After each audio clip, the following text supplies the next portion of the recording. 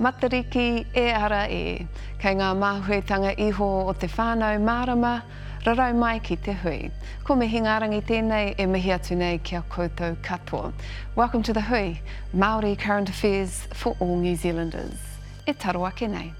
He mātanga tātai arorangi. I never would have imagined that I would be able to understand my location in the world by using Mātauranga Māori. As we celebrate Matariki, we look to the stars with Ngāi Tahu astronomer Victoria Campbell. For many, they will be exposed to the absolute beauty of our pristine stars. Then, she's the grandmother who's become a TikTok sensation. Well, I didn't even know what TikTok was, and I don't watch television. I said, Auntie, you should put your videos on TikTok. And she goes, what's TikTok? Clocking millions of views. I'll show you what it looks like once it's cooked. We meet Ngāti Porou hunter-gatherer Teresa Collette. I feel at peace in the bush and in the moana and the sea, so that's what keeps me going.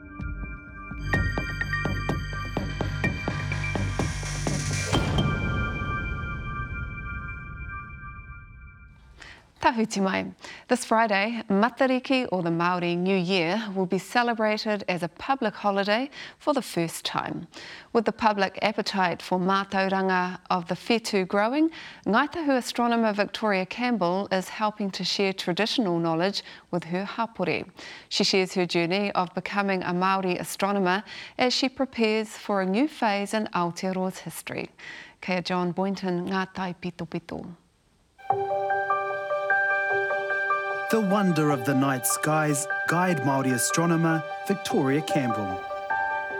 I never would have imagined that I would be able to understand my location in the world by using Mātauranga Māori and looking up and seeing where the whetū are to be able to locate myself in the world. The Ngāi Tahu Uri is a passionate practitioner and expert in the field of tātai arorangi Māori astronomy. When you look to the stars, what is it that you see? Oh, I see a lot of things. Probably first and foremost, just the absolute beauty of our whetū, including our planets. But I see the pictures to our life story.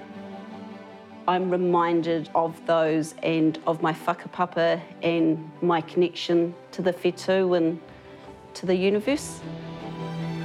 Victoria's journey started after attending a wānanga with renowned Māori astronomer Professor Rangi Mātāmua 12 years ago. We went outside one night and looked up at the sky and it was absolutely amazing. And I could not differentiate anything. But what it did do was it really sparked a desire for me to learn more about those whetū and to be able to look up and recognise those images, those pictures to our storybooks. Since then, she's seen the renaissance of tātai arorangi through Matariki, the constellation of stars which mark the arrival of the Māori New Year. The knowledge doesn't sit in astronomy itself. It sits in other bodies, other disciplines such as mahika kai practices, in our weather kōrero, even in our migration kōrero. I would think of astronomy as one of our cornerstones of Mātauranga, so it's like a foundation stone. It's embedded in everything. It's connected, and through that lens of whakapapa,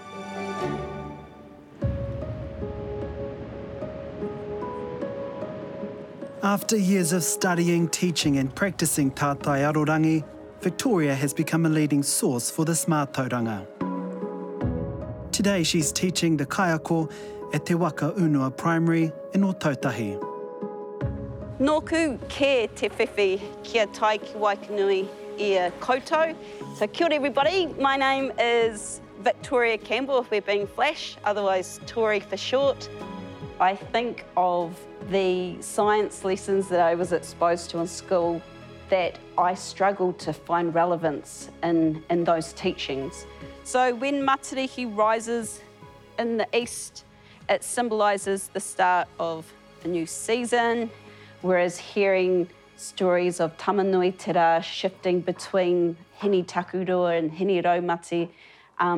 That story I can associate to it. Victoria was part of the Matariki Advisory Group to help set up the public holiday. The first celebration of Matariki, after much advice from our advisory committee, will be on the 24th of June, 2022.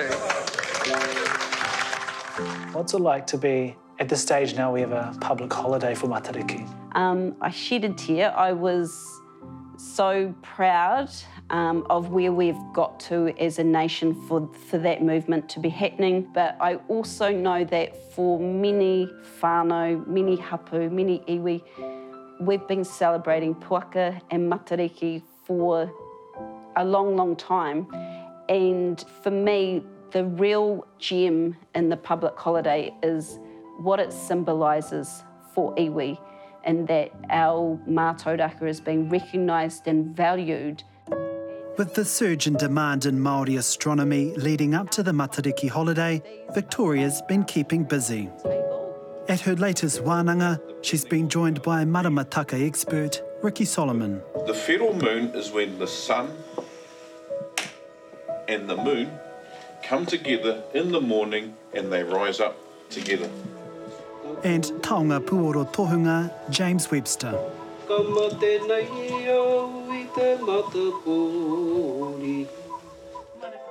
They're part of a community which both inspire and offer support for Victoria. My favourite things to do is to go and connect with the extended whānui, and to learn things, to share things, and then go on and share those with the kids, with the community. It's a pretty awesome kaupapa to be on. But as this kaupapa becomes more public, is there a risk of this mātauranga losing its integrity?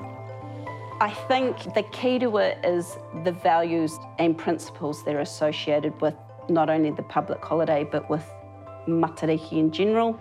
The environment is a key part in Matariki as a time in our maramataka, but also part of our practice.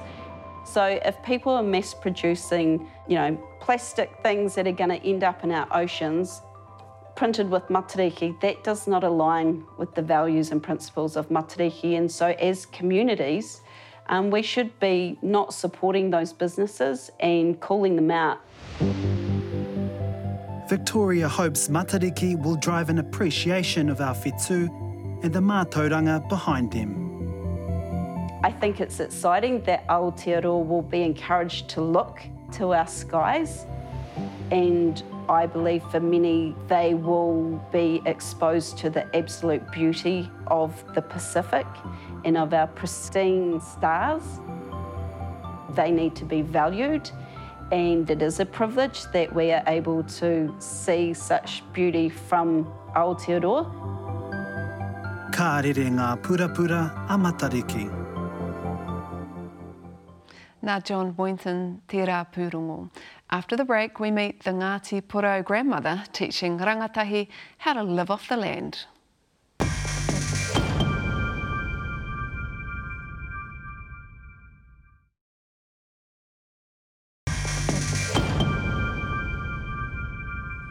Traditionally, Matariki is a time to harvest and to hākari. And thanks to one Murihiku-based grandmother, a new generation are learning how to harvest kai Māori responsibly and sustainably. Her name is Teresa Collette, and thanks to TikTok, her traditional kai gathering skills are inspiring rangatahi Māori to venture into the realm of tāne mahuta and tangaroa. Kei a D'Angelo Martin, te roa ngāke o ngā kōrero. She's the definition of a wahine toa. I've been hunting most of my life. Some find it unusual, but this is my normal. I love it. A grandmother whose pātaka is stocked by Papatu Ānuku. I feel at peace in the bush and in the moana and the sea, so that's what keeps me going. And at 53 years of age, she's unexpectedly become a TikTok star. So you got your own wee little bags for cooking? Well, I didn't even know what TikTok was, and I don't watch television. Clocking millions of views. I'll show you what it looks like once it's cooked. Kia ora. Ngāti Porou hunter-gatherer Teresa Colette has been living off the whenua all her life. My parents were lighthouse keepers, John Shanley and Henny Kino. Born on Mokihino Island in the Hauraki Gulf. You had to be semi-self-sufficient. My father fished. The local iwi there let us collect mutton birds, and Mum gathered like paringmo, peko, so I watched them growing up. We're going to dig for tuarua today. Nowadays, Teresa lives on the mainland, and when she's not at her full-time job at the Tiwai Point aluminium smelter, she volunteers in schools teaching tamariki about nature. We don't take anything under 100 millimetres because we're going to leave them to breed. I'm concerned for the younger generation, especially with technology these days. It's a lot easier to hand someone a phone or buy them an iPad rather than give them a fishing rod and take them out fishing because it takes up a lot of your time. I get these children, they'll say to me, all they do is spend time watching television. Is it bigger or smaller than 100 millimetres? Bigger. Good girl. So, well done. We've been kai gathering today for kai moana. Now Teresa is using technology to get more rangatahi out into the taiao. And these are kākahi. They're freshwater mussels. Sharing her mātauranga with 100,000 followers on social media. So he can go back in the water. On TikTok, she's known as Auntie. Look at that, isn't that beautiful? And she accepts requests from followers wanting to go out kai gathering with her. I have a diary and I have all the names of people that want to come to my home. I have their ages and a wee bit about them. And I have a letter I send out to them to whistle down the ones that just want to come for a holiday and aren't really going to benefit. I want people that are going to benefit from being with me. A good deed she does for free. Half the problems we have in today's age is because of money. There shouldn't be a price paid on something that's here for free. The only thing I pay for personally is petrol. Kia ora, mō tarai. Morena. Tēnā koe. This week, Teresa has 3 rangatahi and 1 Keenaz reporter in tow, ready to get amongst it. We're going to drag for flounder today, Pātiki. There's a bit of weed on the beach today. That's a concern because you get that in the net. Teresa follows the same tikanga as her mother, so before we head into Tangaroa, we karakia. Kawa wini, kawa wana, tāra patu ki te rangi. Hau e ki, whano, whana, haramai te toki. Haumi e, hui e, tai ki e. OK, come out, Michael. You're not going to be able to drag it, and that's because of the weed. So we're going to go and find a spot that's got no weed. And this is where we learn our first lesson from Teresa about kai gathering. He mana ko te kaura I kore ai. So no luck this morning, eh? No, you get that. It's not a supermarket. You just give it a go. We'll have another go later on. A lot of weed in the water today.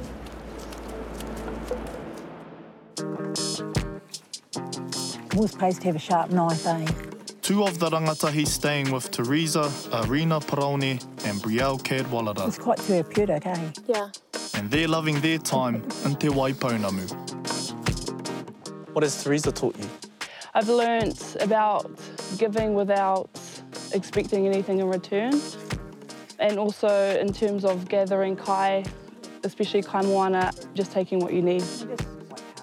People don't understand why, and I find the people I have in my home, once you explain the reasons why they gather this way rather than that way, they'll do it that way. They don't at the moment because no one's taught them. It was Teresa's nephew Michael who gave his auntie the idea to start her own TikTok account. I said, Auntie, you should put your videos on TikTok. And she goes, what's TikTok? So I showed her a couple of TikToks and I told her people would really be interested in what she does. See that line along there? Yep. That's where I'm going to fillet it. And there's always something interesting to film with Auntie Teresa. And a tea where its tail is. I just take videos of what I'm doing at the time. Sharp knife. So it's real and relevant. There's no makeup or hair or fancy clothes. It is as we are doing it. Out there just doing it, Teresa has struck social media gold. We set her up an account and we posted a video of her eating a kina, and I didn't really think it was going to go too well. They're beautiful too, they're the nice creamy ones. Woke up in the morning, thought, oh, I better check this for her. Look at it, it's got a couple 100,000 views. I ring her up, Auntie, you're going famous on TikTok. And Teresa's using that fame to advocate for the environment, teaching the next generation to protect Papatūānuku. You don't have to be hunting and gathering to be sustainable. You've got to think about what we're buying, what chemicals we're using when we go to the supermarket, because that's affecting our environment. She's dedicated to this way of life, and Auntie has no plans to hang up her rifle anytime soon. The most precious thing you have is time, and one day you're going to run out. You don't know when your number's up. My father was diving until he was in his 70s, so I've still got a wee way to go yet.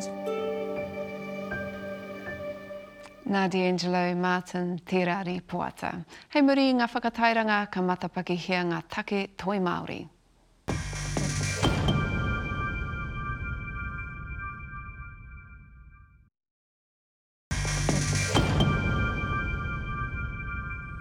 A major art wānanga, Toi Te Kupu Whakāhuatanga, has been held in Tāmaki Makaurau to coincide with Matariki. Toi Te Kupu Whakāhuatanga aims to celebrate and showcase the transformative power of mātauranga Māori as expressed through art, exhibition making and wider creative practices, while increasing the dialogue between Māori artists on what is critically important in contemporary Māori art right now. Hei matapaki I ngā kaupapa I wānanga hea, ko hono mai a Nico Hinden, rawa ko Moana Tipa, tēnā kōrua. Kia ora. Nico, I'll start with you. How do you place the relationship between toi Māori and Matariki?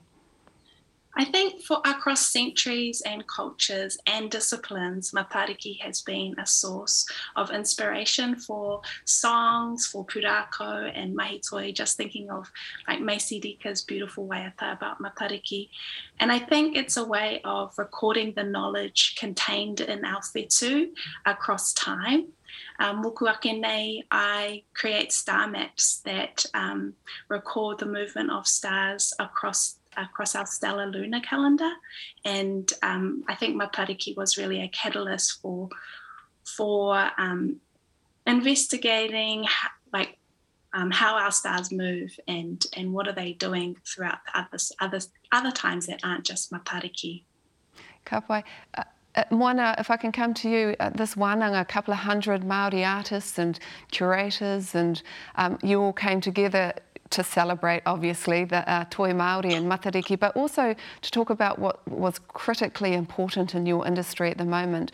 What do you think were the outcomes of that? Well, one of the questions for me was about the thriving of Māori arts community. And I see that there's been a massive amount of growth over a very long period of time, but we've arrived at a central place, I believe. We've arrived at a point. We have a thriving culture at the top end of the arts, I would say. And it causes a question to arise within me. Do we have all of the necessary streams coming in and going out from this hub, this immensely important hub of vision, of insight, there's a propelling nature that is tied up with Ngā Toi Māori. It's an immense force field in itself. And so I'm interested in the streams that come in and come out of it at this point, when there is such a thriving community up at the top gate. That's really how I kind of perceive things, and I'd like to see other perspectives on that. How o whakaro, Nico, what are your thoughts? So hearing that, what are some of your takeaways, being one of the younger reanga of talent that were there? Yeah, I totally agree with Moana. I'm very fortunate to have been absorbed into Toi Ngāpuhi, and so Toi Ngāpuhi is our iwi-led Toi institution, and it has meant that I've been able to create relationships with teina, with young taiahui, and teach kind of the new generation and meet the new generation of artists. And I really value the relationships that I've been able to have through Toi Ngāpuhi, but not only having access to the taiahui, but also having access to the likes of Bernard Makuare and those tohunga who have helped me in my practice. So, yeah, I absolutely agree. Moana, if I can come to you, Moana, can you tell me, you know, as it felt healthy and wealthy at the wānanga in terms of being able to sustain themselves? Are artists doing well? Well, again, there's an immense richness there. You know, you kind of, the wealth of that place, the wealth of gathered knowledge, the wealth of all that has been gathered over generations, you know, that has come into this generation, it begs the question of where to? You know, where to? We are a Pacific nation, and I can't help but think of us as a strategic voice coming out of this nation. And that art's voice is visionary. It holds a specific place in any culture, but in this culture, for within Māoridom, within the nation itself, within the nations of the Pacific, there's a function, there is a voice that needs to go out, I believe. So that's part of what I see. I see, and I would love to hear other conversations about that, because we have something built here that provides the capacity to expand itself so that we take a nation with us. Well, I think we've lost Nico. Oh, no, Nico's back. I was wondering, Nico, if you could jump in there after your visitors left, if you could tell us, do you think, you know, Toi Māori and the arts have had a lot of involvement in the revitalisation of Matariki? Yes, I think so. I mean, I just mentioned Macy's waiata. I think Mahitoi is a way of transmitting knowledge and a way of containing knowledge and sharing our mātauranga with our people. And I think that, and I certainly in my Mahitoi, I definitely use Matariki as a source of inspiration, and especially this time, if we just think about what Matariki, like the time of Matariki and Pakurua is, it's cold, and it's a time for wānanga, it's a time for learning, it's a time for listening, and it's a time for sharing mātauranga, and that was what was really exciting about having Toi Te Kupu during the time of Matariki, because it was the appropriate time for generations to gather together and learn from each other. Ka pai. Well, you certainly took the opportunity to have a great wānanga at your hui. We look forward to see what the industry looks like in the next couple of years. Ka nui te mihi ki a kōrua i tēnei rā. Kia ora. Kia ora. Ko rehu tēnei whetū marama kātira mā te waiata a muhi tā tātou hōtaka e whakakōpani ake, ara ko te aroha mauro. Noho ora mai rā.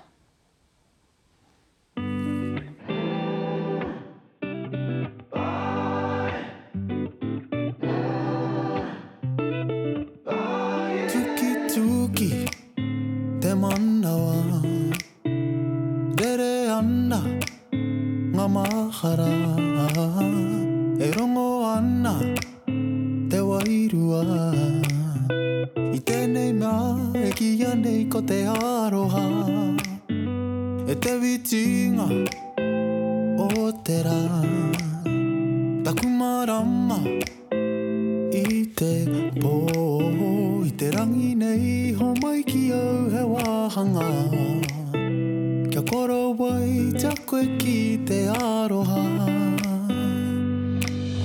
Tō mana wa ko tōku mana pā manawa ka turu turua. Haere i te arara. O te aroha mauroa he. Haere i te arara he.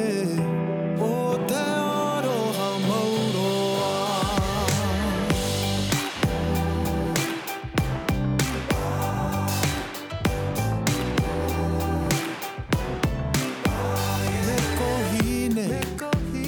Ruhi koe, kori kori, rire rire.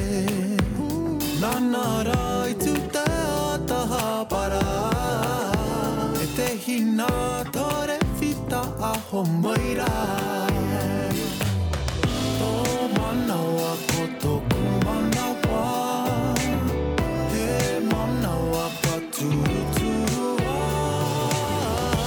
Haere i te arara. O te aroha mauroa he. Haere i te arara. O te aroha mauroa he.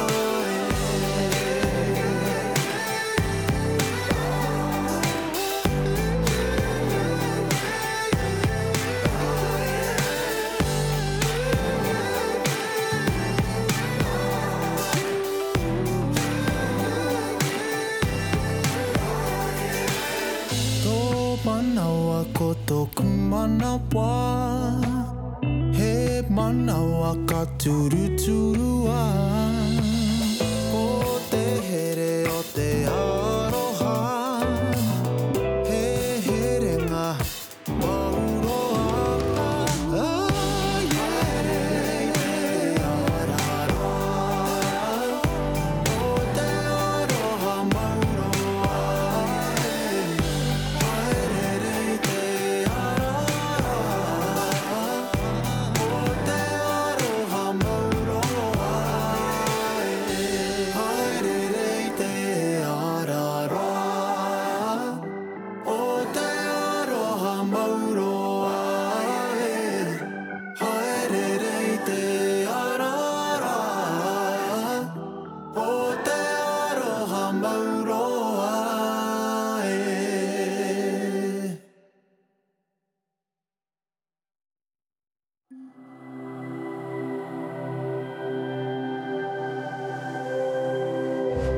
Ko te reo, te take. Nā te puna whakatongarewa te hui i tautoko.